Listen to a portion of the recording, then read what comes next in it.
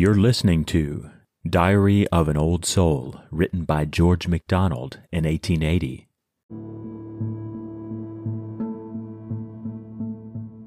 Only, my God, see thou that I content thee. O take thy own content upon me, God. Ah, never, never, sure, wilt thou repent thee, that thou hast called thy Adam from the clod. Yet must I mourn that thou shouldst ever find me one moment sluggish, needing more of the rod than thou didst think when thy desire designed me.